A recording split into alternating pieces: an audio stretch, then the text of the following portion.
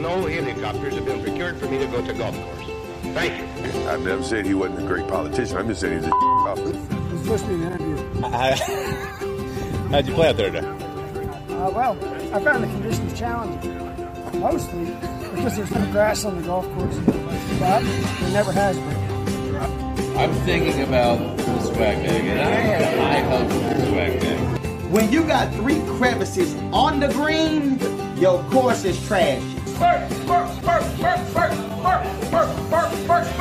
Welcome back, everyone, to Beltway Golfer Podcast. This is your host, Alex Dixon. This is episode 60. Hard to believe it, but 60 episodes of Beltway Golfer Podcast. Got a good one for you. Our guest today is Julie Elion, who has been called the Tour Pro's secret weapon. She is a mental coach. She works with all kinds of high-level athletes, professional athletes, college athletes, about what's going on between the ears. How can they sort out their mental game to reach their peak performance? Met her earlier this year out at the Wells Fargo Championship. Didn't know much about her, and she's you do more research, you do some more Googling, read some articles, and she has worked with some of the top folks, and certainly in the game of golf, because of what she does and kind of the stigma around mental coaching. Maybe even still, she's a little reticent to drop names, understandably, but even right on her bio, and if you Google her, you can see some of the several major winners that there's been articles about that she's worked with, Phil Mickelson being the most famous one. But in her bio, she talks about working with the 2008 Ryder Cup team, the Washington Wizards, Washington Mystics, the Washington Redskins, obviously before they were the Commanders, the University of Maryland men's basketball team. And right now she's working with the Howard University golf team, as well as taking I'm not sure the title, maybe mental coach in residence at Woodmont Country Club. She's right here based in Washington, D.C. So very excited to have Julie on and get the opportunity to talk to her. What else is going on? Last week, got the opportunity to attend the 2nd annual National League Trust Symposium on Municipal Golf. And I got to tell you, I had an absolute great time. It was 3 days, 2 days of panels and sessions talking about all sorts of different ways that municipal golf can improve and expand. The panelists that National League Trust gets for this conference is unbelievably impressive from all walks of life in golf. Guest speakers, big names, interesting people. And it's a fairly intimate environment. It's in a room that, only fits 50 or so people. So you really get the opportunity to have a conversation with just about everyone. They also had a golf tournament in East Potomac, which was cool. If you've considered going to the symposium but haven't, I certainly encourage you to do so in years to come. I'm sure it's going to expand and evolve. The one piece of feedback I've gotten as a sidebar is that it's expensive, which certainly is. I actually suggested to a couple folks on the NLT staff that it would be really cool in years to come if there was at least, a session or one of the events at night or, some portion of the symposium that was either at a price point that was much more conducive to a larger audience of the municipal golf world or local golf world to attend, or even have, one of the sessions free, to really open it up to folks that want to be involved, because it's a really cool event. What National League Trust is doing with this, I think is a brilliant concept. And, the conversations that I know I had and the people I met were just amazing. So certainly encourage next year for the folks that have considered it to, give it another look. We, Beltway Golfer team, myself and a couple others, we put together, kind of attempted to put together an event at Loudon Golf and Country Club a couple weeks back. Didn't turn out quite as well, I hoped. There was a couple missteps. We'd kind of committed to Loudon Golf and Country Club, but weren't sure because of their restoration and winter renovation schedule, whether it was going to be 18 holes or 16 holes, kind of to the last minute. So when it turned out to be only 16 holes or 3 weeks to go, registration kind of hurt, but we still had a great time. Loudon Golf and Country Club is a cool spot, and we are going to try to get back out there in 2023 for an event. And we've got 3 other events already on the calendar coming in 2023. So stay tuned for that. I'm going to make an official announcement in the next month or so for a few cool events done the Beltway Golfer way in 2023. Let's get to the podcast. Here it is, episode 60 with Julie Elion of CAPE, the Center for Athletic Performance Enhancement. Enjoy. Well, let me do like a quasi intro. Thank you very much, Julie, for joining the podcast. It's an honor. We've worked through some technical difficulties here to make this work. So I'm gonna start off by telling folks how I met you, which was not that long ago. We met at the Wells Fargo Championship at the driving range at the TPC Potomac at Avenel. You were chatting with the director of instruction at Congressional Country Club, John Scott Rattan, who's been on the show before, and he introduced us. And I kind of reached out to shake your hand, and so I was like, "Oh, I'm not familiar." And John Scott gave me a look, almost like, "Alex, don't disrespect her." Like, where you been? Where you been? Well, and then he looked at me and said, "Google her," and I was like, "Oh." So that was cool. And that was a nice conversation. And so thank you very much. So that was, I don't know how many months ago that you're doing the podcast now. Very cool. Well, I do want you to know, I might have mentioned this. My nickname on tour is Stealth. So it's not all your fault. I do that intentionally. So you might not have known me because I'm Stealth. So that's how I prefer it. Let me ask you a question about that, because I'm, in 2022, when everything's about social media and brand building, I imagine in your world, working with some sensitivities around players, and we're talking about mental coaching, you've got to be stealth, right? Well, some of my colleagues do it very differently than I do, and I'm not making them wrong. My training originally is in the psychology world. So I grew up and was trained. I grew up in the psychology world. I went for my degrees in the psychology world, and we're taught ethics, and there's HIPAA laws, and I just don't talk about my clients. And I've been watching the Golf Channel, and I'll be watching one of my colleagues literally speaking of one of my clients, and they don't work with them, but I do. And, that's an interesting moment. I just think it's important. It's part of the confidential, safe place that my client and I set up, and it works for me, and it often works for them. So you're right. In the social media world, it's totally different. So I guess I'm old fashioned that way. But it works. Sure. So a couple things I always like to tell folks, especially when I've had a guest on that's been on some other podcasts, and I use those podcasts to kind of research for this one. The two that I researched here that you've been on, Brian Levinson, his show, I wrote down his show because I couldn't remember, Unlocking Potential. He's a local guy to DC, right? DC area? Local guy, great guy, smart, wise, thoughtful, intuitive. Yeah, amazing guy. He talks about in his show notes that you are, he owes his career to you. He puts that in the show notes. Very sweet. So he's in a similar field? He's in a similar field in the coaching space, if you will.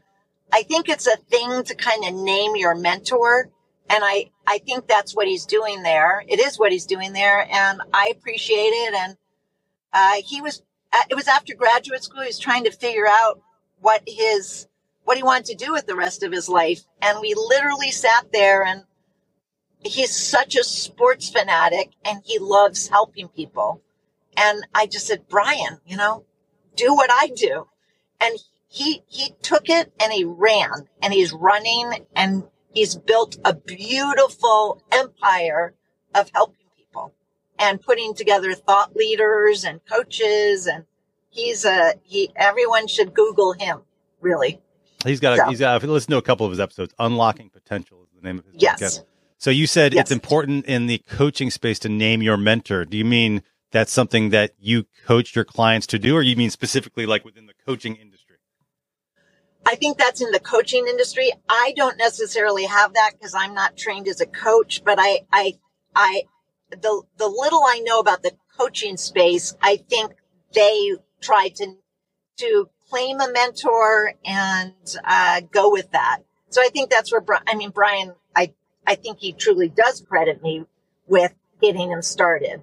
And I also think that's you claim your mentor. So, and thank them and tell your story. Brian tells his story when he starts interviewing people on his podcast, he tells his story. And that's why I keep getting named.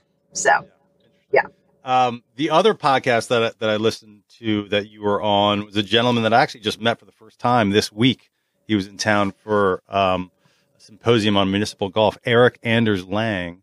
Yes. And he's got a different style of how he did his podcast, but I enjoyed that one very, very much. Got to learn a lot about you. It sounds like you and him go back pretty far. One question about that, and I'll edit this out if this is not kosher, but in that podcast you did with Eric, there was some chatter about you starting a podcast. That's right. He approached me. Maybe we do go way back. I had started a meditation group on the PGA Tour, which is really amazing, if you will, that some of these players would sit down in a room with other players and meditate. But that's what we did. And Eric was working on a movie called Be the Ball about meditation and how it helps golf. And so it had to be 20 years ago, something like that.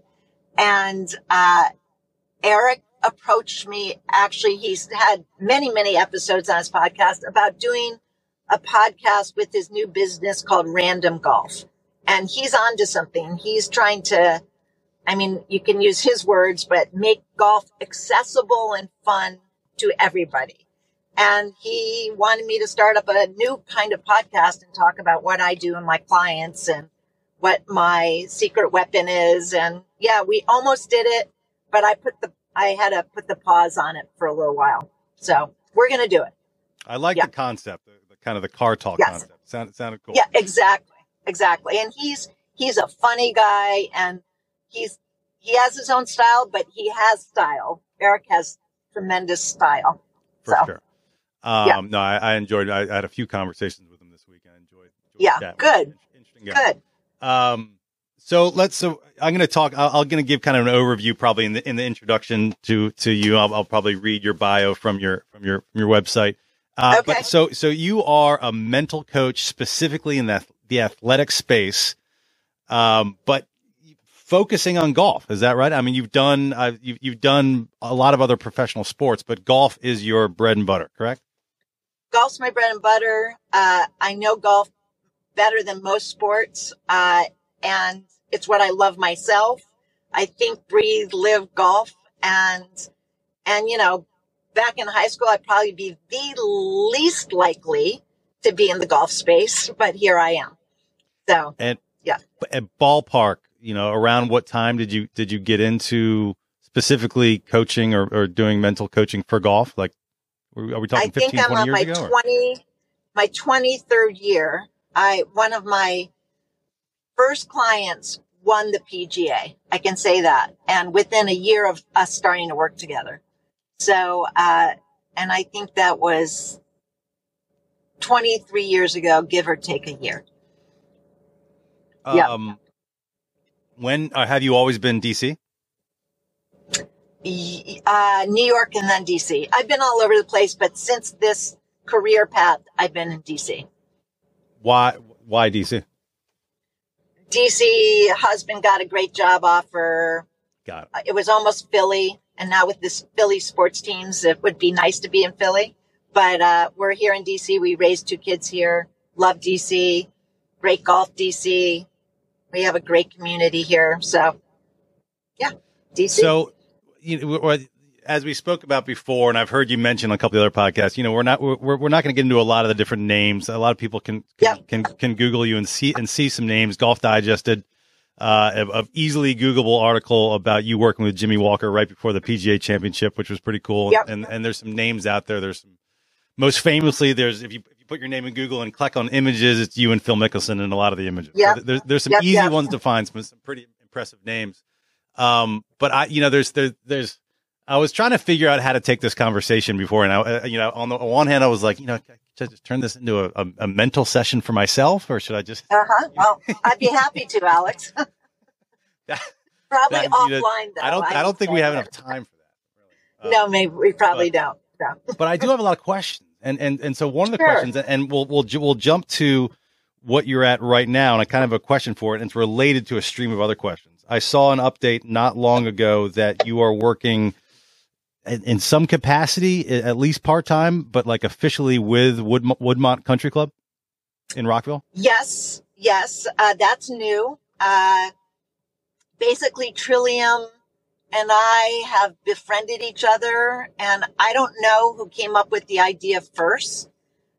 For me, it was an incredible opportunity. One, just to work with Trillium.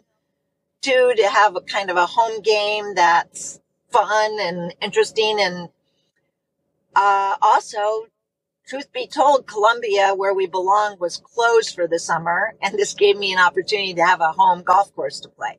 So all of that's true. And I'm their resident mental coach. And what that means is people reach out to me for hourly sessions. And Trillium and I and David Dorn, they're great. And we're going to do some clinics coming up that I don't even know if non-Woodmont members can do it. I actually think not, but we're going to be doing some clinics, kind of merging instruction styles with what I do in mental coaching and how people learn and ways that they hold themselves back and what brings out their best golf and all that. So I'm looking forward to it. Well, that's exciting. One of the reasons I found that interesting is, in listening to the other interviews you've done and reading about you, it seemed to me like you are essentially the mental coach to some really top tier athletes. And all the ones that were mentioned were like the creme de la creme. And so one of the questions I was wondering myself, I was like, well, I wonder, does she do the same thing for mid to high handicappers, like to the layman, to the average golfer out there, to the hacker, to the junior golfer, and does all the same stuff apply? It's just a great question. It's such a great question, and it reflects so much in me. So you're very intuitive. What I love to do is help someone be their best self. And that could mean anybody. And I'm very curious. The mental coach part of me is very curious on how people hold themselves back, whether that be first tee jitters to tournament golf to a Howard University golf team member, which I'm sure we'll talk about, to Phil Mickelson. What do people love and what holds them back, and what they want to do with themselves and how to be more intentional in getting what they want for themselves. So it's human nature. I just find it fascinating. So I get into my client. Are the challenges that those different level of players more similar than we all think? Like when Phil Mickelson or one of these other top tier golfers or other athletes first come to you, those first couple meetings.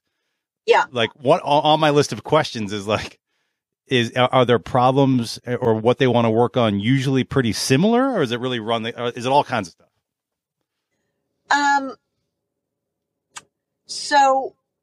In our first conversation, one of my questions will be, do I have to get you going or do I have to calm you down? And if they answer, and that can be anybody, if they answer calm me down, if they answer get me going, our relationship usually doesn't work, because somebody has to want to get better. And if they're coming to me, they want to get better. And so even my daughter, oh my God, she'd kill me if she knew I was saying this, but you might have to cut this, Alex. But she basically said, like, how do you know when your partner's the right partner? And I said to her, they're committed to their own growth. So, I feel that with the top 10 in the world, and I feel that with a high handicapper at Woodmont. So they want to get better. Does that help? I mean, are there, sure, but I mean, Yeah. are there many that don't? Like, have you come across some that's the opposite? Sure. Well, I come across people who are kind of, they want it, but it's not a priority, or I have plenty of top 150 players on the tour that, they love their red wine and they love their buddies and and it's just not a priority, but they want all the accolades and they want the media attention, but they're just not putting the work in. So that happens all the time. So, and some people need help figuring out what they want. So I just had I won't mention a name, but a new recent inquiry to my work, doesn't totally believe he can be number one, but everything's pointing that direction. But there's like something deep inside that he doesn't quite trust it. Though all the stats, all the numbers, all the professionals are saying he has everything he needs. So somebody might not trust what's in their toolbox. Now, like a high handicapper, they might not have a lot in their toolbox. I mean, I cannot help someone make a great chip shot, but I can, in the wake of a good lesson, help someone trust it, help someone believe in themselves, help someone put the right work in and the right amount of time of work in. So, yeah. That's it. My brain went a couple different ways there, but the latter one, because that's when I remember. I'm like, well, I would think, and maybe I'm wrong, because there's a lot of things, especially when you're talking about confidence. Like when you're talking about the top tier guy who doesn't believe he can be in his heart of hearts or somewhere deep down doesn't believe he can be number one. I kind of relate that to like the mid to high handicapper who's having the round of his life, his or her life, and on hole 14 just melts down every time. Like they're having the great round, because it's like they don't believe they can go 3 shots lower than they've ever gone, even though they're having that round. So I don't remember who said it, but a non-examined life is not worth living. Something like that. I might have just butchered it. But so with that example you just gave, my work is about somebody knowing themselves. So maybe they want to look at a leaderboard and that helps inspire them. Maybe looking at the leaderboard absolutely just starts to freak them out because they know where they stand. So I try to work with somebody and help them start with knowing themselves, and then 2, to honor that, and then 3, to work on that. And it's the quest to know thyself, really.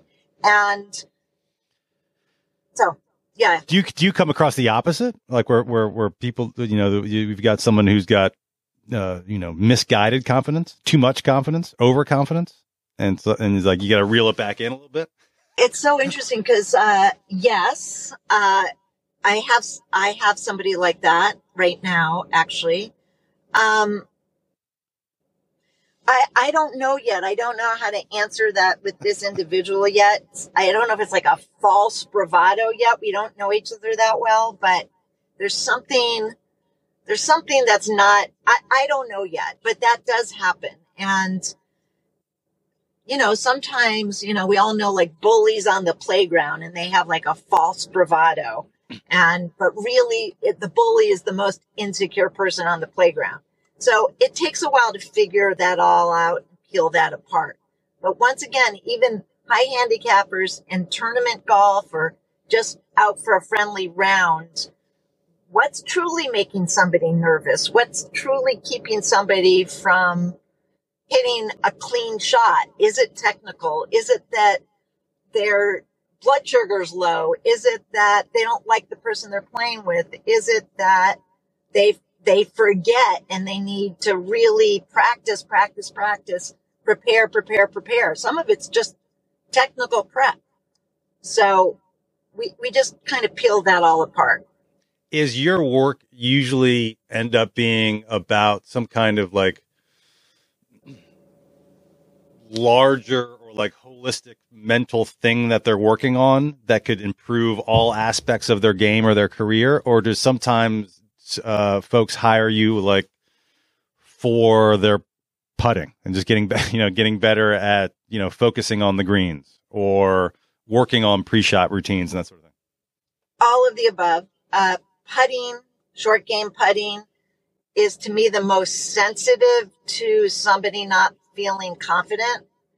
So I do a lot with players on PGA Tour and the LPGA Tour on putting, because putting is where our demons come out, and it can be subtle, but it's you. I had a client the other day take their shoes off because I just wanted them to, I mean, this is going to sound wacko woo-woo, but I wanted them to feel the ground. I wanted them to feel the earth holding them up. I wanted them to feel strong so that their putting, they could come from a place of confidence. And, so this is where if they're pulling every putt or they don't excel through the ball, I'm not helping them with that. It's an emotional, mental space we're in together. I'm talking, I'm thinking about how somebody would be listening to what I just said. And I know it can sound really out there, but I'll tell you, that's what we do together. So. Yeah, but I mean, I've never worked with a mental coach in really any up capacity. Up until now. But I do get the point of like, this maybe this isn't the response you're looking for, but based on what you just said about taking your shoes off and feeling the earth holding you up. Yeah. And I also have to warn you, I'm like a total cynic. Not about mental coaching, just about like everything. Guess what? Me too. Okay. Me too. But I'll tell you, if you're taking some supplement, I don't know if you're taking it, but all of a sudden your aches and pains go away and it's not dangerous. What do we care? And so if something really, it's like if something turns a light bulb on inside you, what do we care? If it's not going to hurt anybody and hurt yourself. So, sometimes my work is just trying to get into somebody's consciousness that's ready to hear it. Or maybe I'm totally off, but anyway, but I get it. Part of what I was going to say, and I'm just curious, is it sometimes just trying to find what might work for that person. And the reason I bring this up, like when you were describing that, I was thinking about this. This was several months ago, maybe even a year ago. I'm down at the local muni here in DC at East Potomac Park. And there's this guy who I see there all the time who's just like, he's just putting, and he doesn't look like he's playing golf at all. Doesn't even really like he's practicing. He always seems to be there, like almost like he's waiting for someone to come chat him up. And so one day I did. Okay. And he kind of gave me an impromptu putting lesson. And what he told me to do was not far different than what you just said. And it was this kind of thing. It was like, I want you to like wiggle your toes and like feel each joint all the way down from your hips down to your knees, down to your feet, and like kind of move them so you feel your feet and the ground, and then that's ridiculous. And this is why, and I did it, and like I hit 3 like 30 footers within 12 inches, and I was like kind of looked at him, I was like, I don't know what that was, but it worked. Well, it worked for you. Right. Yeah. You've worked so in your bio, and I'm not sure if it was your bio because I was confused. I read Brian Levinson's show notes, a couple other places, but okay. You've worked with a lot of teams as well, not just individual players. Yeah. And as my DC sports fan will come out, you've worked with a lot. Like it seems like you worked with like every professional sports team around here. Yep. Have you? And so I have a couple different questions, Because I also Yeah. saw in one of the articles that you did some work with maybe the 2008 Ryder Cup team. Is that right? Yep. Well, I guess the most basic question is how does that dynamic change when you're working with team sports versus individual? So it starts with the individual work I do.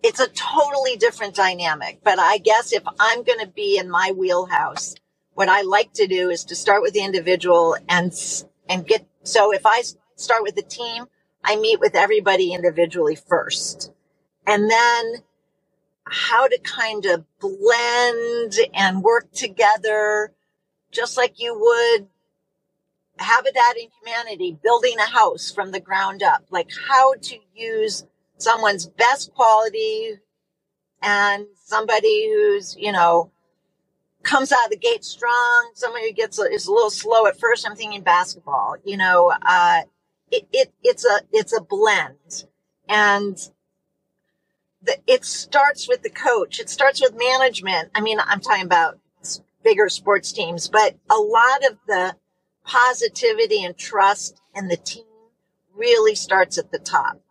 So some of my work is kind of looking at that to see if a team has the support they need. And I work with the management too. One of my questions is who's usually the person that brings you in? Is it the coach, or does because I would almost think the coach might see some, I don't know, if competitive nature with you, or like because the coach is like, well, she's kind of doing what I'm supposed to be doing. Yeah. Or does that not happen? I've learned a lot in all these years, and let's just take a professional basketball team, just for example. Sometimes what happens in that kind of situation is the player feels like what they're telling me will get back to management. So that's different than if a coach brings me in. And if it really works well, the coach is trying to get me to support their vision. I can't really come in. I can disagree, but it doesn't really work if I'm not supporting the coach and the assistant coach's vision of what they're trying to accomplish. So then it comes back to the individual bringing out their best self in relation to what the coach is asking of them. But the team dynamic is really interesting and fascinating. And, I guess I love to do that, but I have to pick my wheelhouse, and the team. I mean, people just focus on teams, and some of my colleagues focus on teams. And it is really amazing and interesting work in the psychology field. But I guess I still come back to the individual. So I hope that answers your question. Yeah, it does. I mean, but are you doing a little bit of both? Like when you're talking about even back to at Woodmont, where you're going to do like maybe some group clinics. Like when you're working with teams, are you doing a mix of like talking in front of the team as a group, or is it more working with each player individually about what they do differently? Both. And the clinic let's say a clinic at Woodmont, let's say we have 20 people there. I would probably have them fill out something or answer some questions just so I can speed up getting to know them some.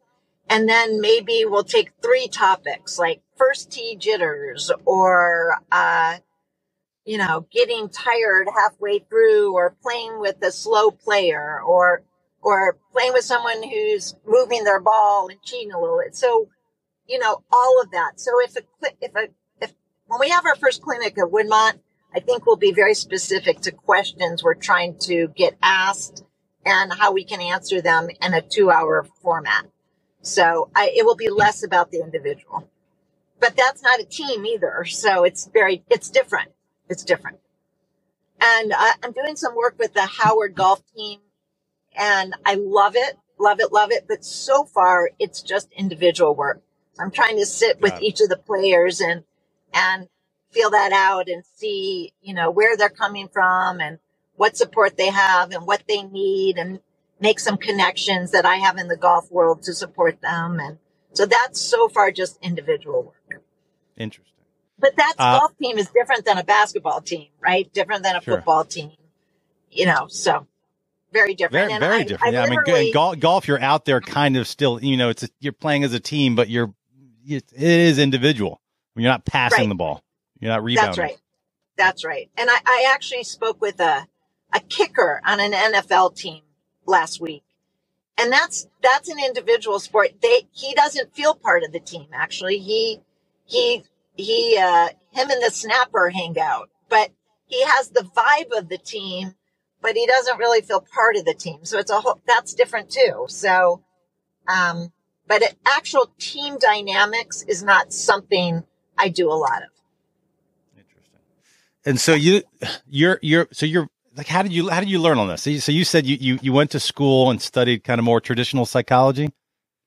So I studied traditional psychology. Then, I guess, I don't even know how long, 20 years ago, maybe I went back to GW and, worked on my doctorate, and I did everything I could to study sports and sport dynamics and athletes, and one brings out the best athlete. I wrote every paper I could was on that.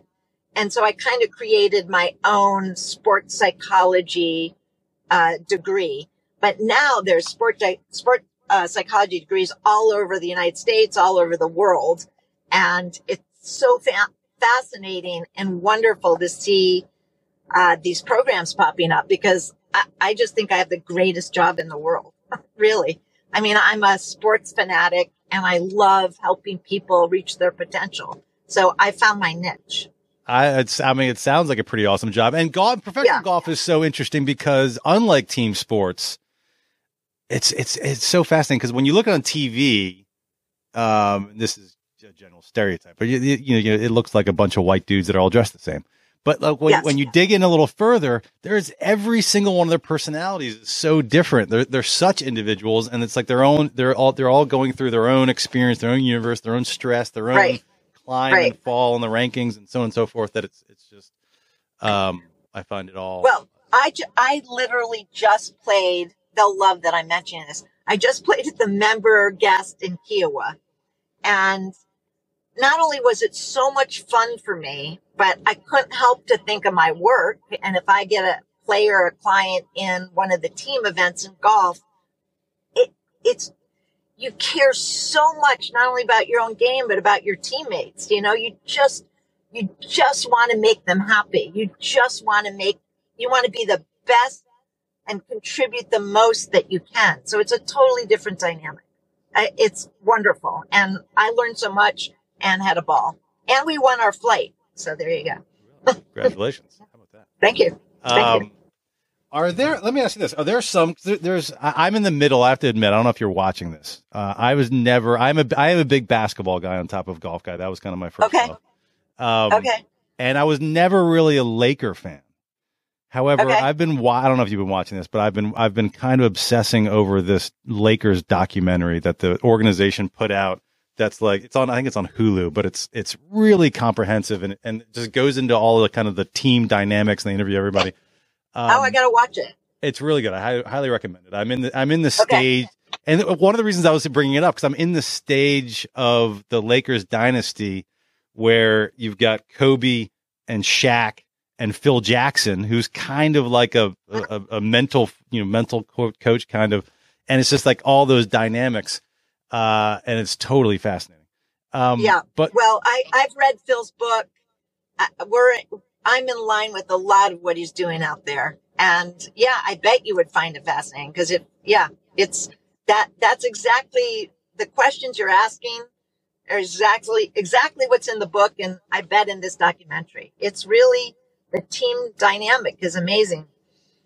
Do you use other athletes? Like I wrote down, again, I was like taking some notes, prepping for this. Yep. And I'm thinking of like the most famous examples of athletes that the average person would think are like mentally just really strong. And I wrote down, obviously in golf, Tiger Woods is, one of the most mentally strong. I don't know if you've worked with him, you don't have to mention it, but, Tom Brady.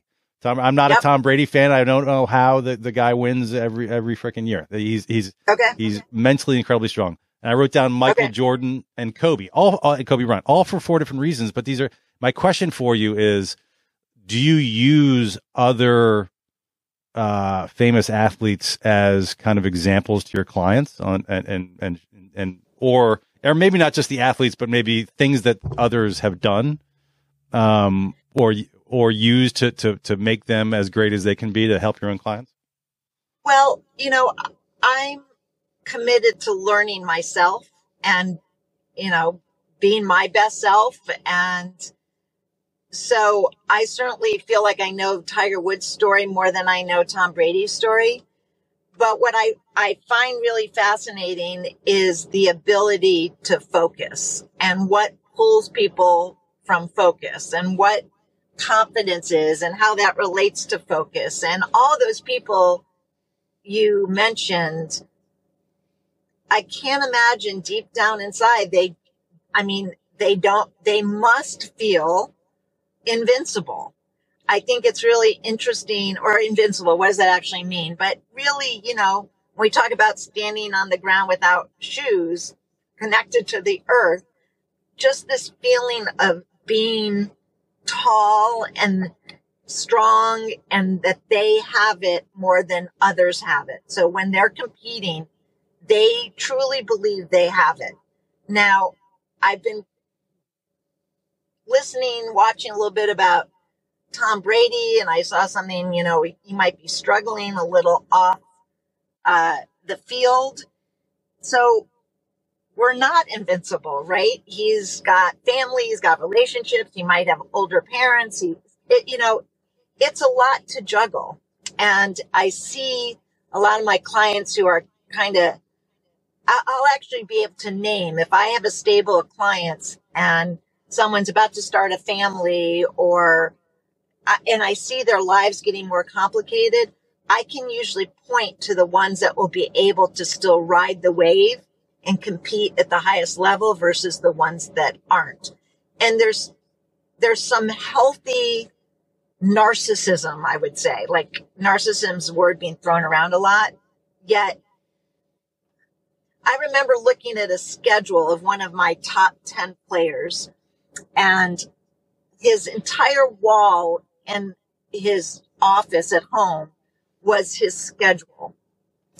And it would say, 7 to 10 a.m. workout, 10 to 11, have a green drink, 12 to 1, have lunch with my wife. So you get what I'm saying. It was 98% about him.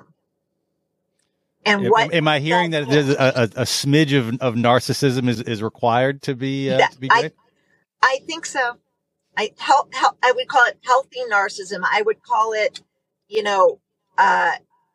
really being intentional about what makes a person great and hitting it from all angles and giving them the most time to reach their goals and dreams. And it's really hard. I remember working with a LPGA player, and this goes back a long time. Now childcare is way better, but still she was going to win on a Sunday. And the policy for daycare was that if the child has a fever, that you have to pick the child up. Well, sure enough, her backup plan didn't work, and she had to leave the course on the 16th hole and pick up her kid with the fever. So that could be a whole nother discussion, but right. It's hard to balance life and our dreams, but we got to go for our dreams, and whatever that dream is, if that's to win the member at Woodmont, or if that's to be on the Ryder Cup team, or whatever our dream is, I believe in being transparent with oneself and really taking the time to look at what you want for yourself and how am I going to get there. So, do you think that can translate to, just the average Joe? Yes. A, in golf, and in B, in everything else. Yep. And whatever they're trying to be great in. Yep. Or successful. Yep. I think it's like know thyself and figure out where you need assistance. We can't do everything ourselves. If we can, if we can, get help where we need it. And, but it's being conscious, so being conscious of what we want for ourselves. And that's different for all of us. So, you, Alex, you started this great podcast. This is what I don't even know you, right? But you're doing something really great. You must love it. And you made it happen for yourself. So what was that? Like, what sparked you? And so I find that really fascinating. So here's a question for you, a personal question for me. That was another thing I was thinking up I was trying to think of as we were leading up to this conversation. Yeah. All right. I gotta ask one or two questions about like something, very, very me specific. You do know how to find me. It's like, this is not it in 10 minutes, but okay. My question is, and what reminded me was I found my glasses, but I couldn't find my glasses. And like this was going to start. It was like 5 minutes before we were starting. Okay. I could only find the glasses that I really didn't like. Like okay. they're kind of like Where's Waldo glasses. Okay. And that's a small example, but it just happened to happen right before we started the podcast. A better example, and what the question I'm getting at is like kind of like adversity in the moment, or for me, this is what happens to me personally a lot, which is adversity right before it's go time. Okay. And I usually like flip out. Okay. And here's another example, because I have two buddies that are running. It's happening this weekend. This Sunday is the Marine Corps Marathon. Yeah. I can't run anymore, but in my 20s, I ran a few marathons. I did the Marine Corps Marathon. And one of the things I remembered, and this stuck out, was I remember one time, so the Marine Corps Marathon starts right here in Arlington, Virginia, in Roslyn. And there's like so many people do it. You got to park really far away. And one year, and this is just an example of what happens to me all the time. I'm letting you time to think. Yeah. But is like I forgot, like you had to park like a mile away, and I forgot something in my car, and I had to run all the way back, or like I forgot the bib, or I forgot my shoes, or forgot. And so like like I run. This happens to me all the time, in part because I'm probably more unorganized than most. But like I face some sort of, and it can be small. It's usually not large. It's usually fairly small, but adversity like right before it's go time, and can totally throw me off track. So you're right in my wheelhouse, and I could take this and run, right? So I'll try. Okay. But it could be, I'm just going to throw some things out there. I might be right. I might be wrong. So if you were my client, I'd be looking at, why do you sabotage yourself? Okay. Like, why do you do that? And how long have you been doing that? And where did that come from? That could have started at a really young age, but I would call what you're doing sabotaging yourself. I would have to subconsciously, I'm sabotaging. That's right. I would have to ask the question. Sometimes people do that, and actually it makes them perform better. So, this is the holistic way of looking at what you're asking me. I would also be curious, do you really believe that you're good at what you're doing? Because if you don't, then you really might sabotage yourself. I would also ask, I'm going right for that. You're sabotaging it. And I would be curious when you've done that in the past and how that's worked out for you. And ways that I would try to help you is I'd really try to help you own that I want you to tee it up. I want you to tee yourself up for success. So what does that look like? So that's kind of what I was saying earlier. Know thyself. Like, know this is your pattern. Know you don't want it to be your pattern this time. How can you tee yourself up for success and have a foundation that brings out the best of Alex? And that's a complicated question. And I come from it holistically. But yes, a lot of this is unconscious. I once had a player, no names, but a coach told him in high school, I think it could have been junior high school, you have now it was older, you have the most beautiful swing, you have all the support in the world, your dreams of being number one in the world, you are so capable. But I don't know. I don't think you'll make it to number one, like because of this, this, and this. So maybe top 10 in the world, but you do this, this, and this that aren't so great. So I'm not really sure you're going to make it to number one. So this guy that buried, didn't think about it for a real long time as he was approaching number one in the world and all the things were coming into place. He all of a sudden remembered this coach saying that to him. You'll never be number one in the world. So where'd that thought process go? Like where'd that go? And I know that might sound like the wacko doodle woo woo, take your shoes off, but unconscious beliefs that we carry really, in my world, affect our performance. They just do.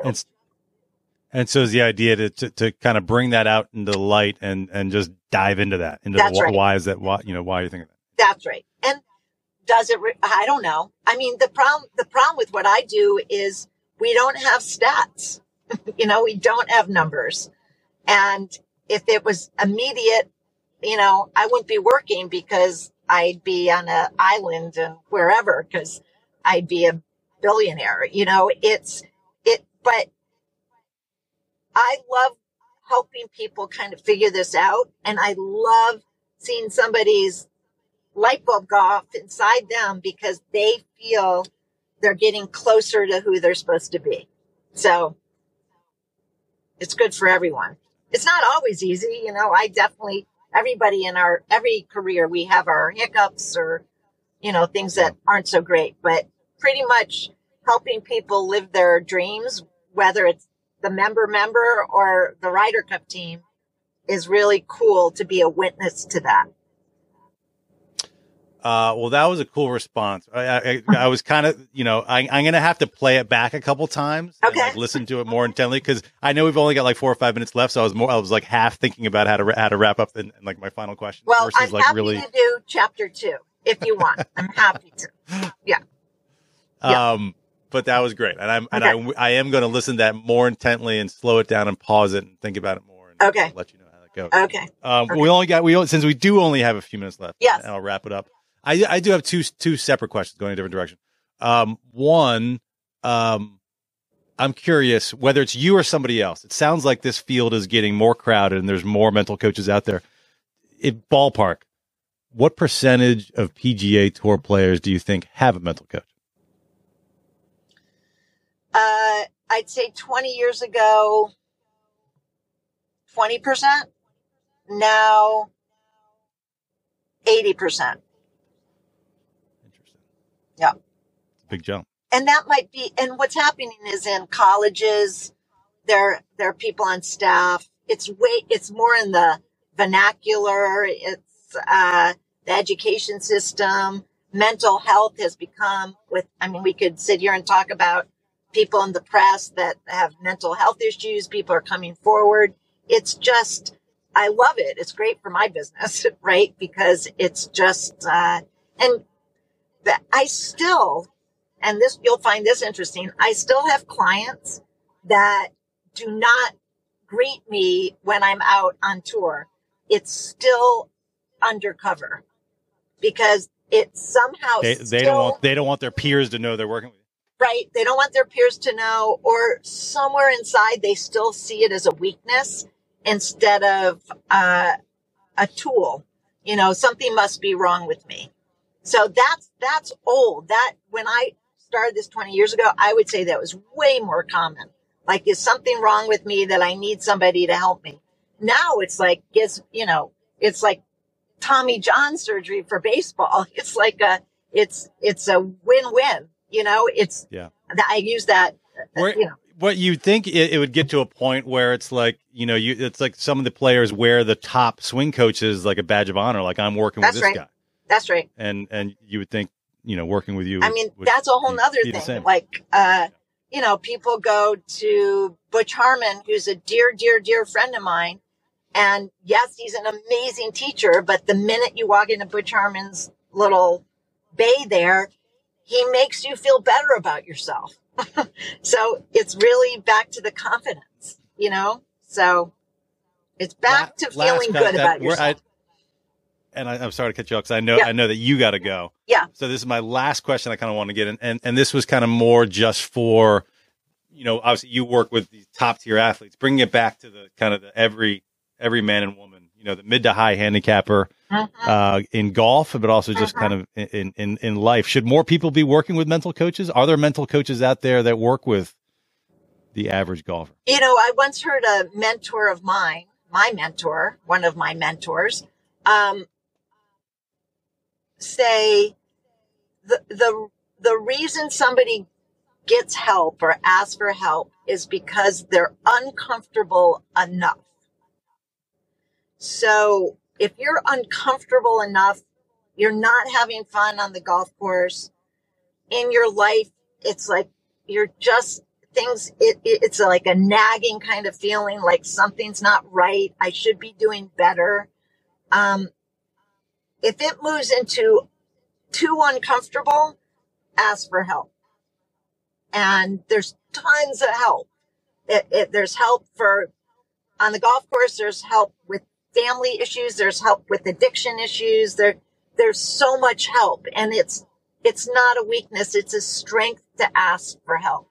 And if your goal is to just have more fun on a weekend round and you realize you're too nervous, or ask for help. So, yeah. This has been great. We hit the time where I know you got to go. Okay. But this was fantastic. I really appreciate you coming on the podcast.